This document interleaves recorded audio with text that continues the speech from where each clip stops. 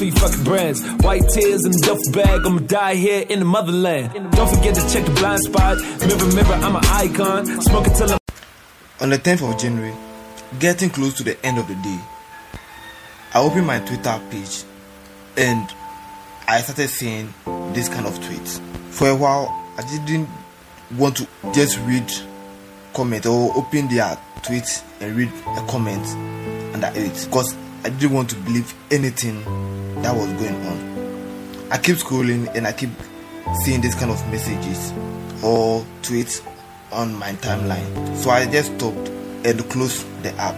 Waited for 11th January to check it up if what was going on or what people were saying on my timeline is true. I opened and I even saw more of that, and I saw a footage of what people are talking about. And just a second, I can't believe my favorite rapper in South Africa is gone. One guy that I follow so much when it comes to this South African hip-hop thing is just missing. And watching the footage, I've now understand certain things. I've now understand why most celebrities don't want people to get close to them.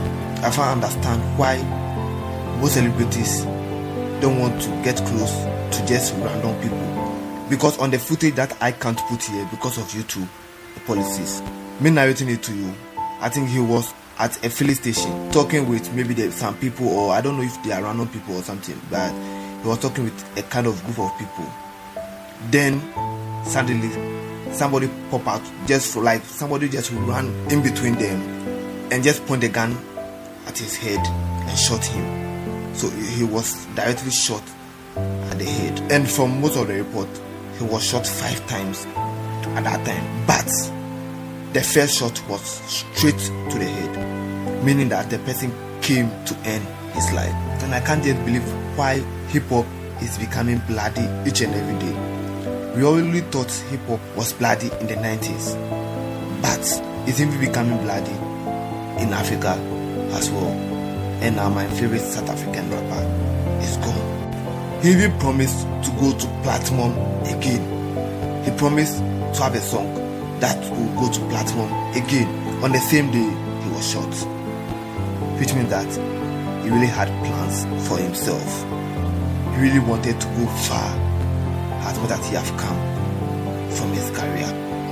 And now everything have ended at the time that he wasn't ready.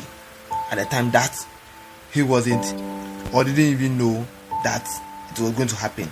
He thought he was just around with a family. He thought he was just around with people that love him. He thought he was just around with people that need to talk with him. There goes somebody who was just random, who was just walking or sneaking around him, who wanted to shoot him. And now the person just did that. The person just did what happened to him.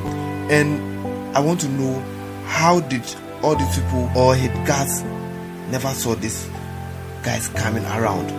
Or how did this just happen that, how did all this thing happen that none of his guards saw it coming?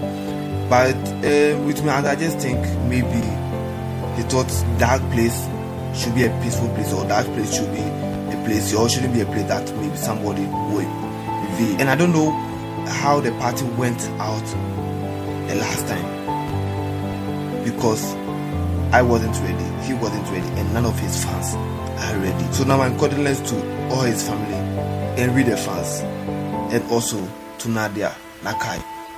Rest well, champ. Your legacy and whatever you have done to South African hip hop or in African hip hop will forever live. Bless.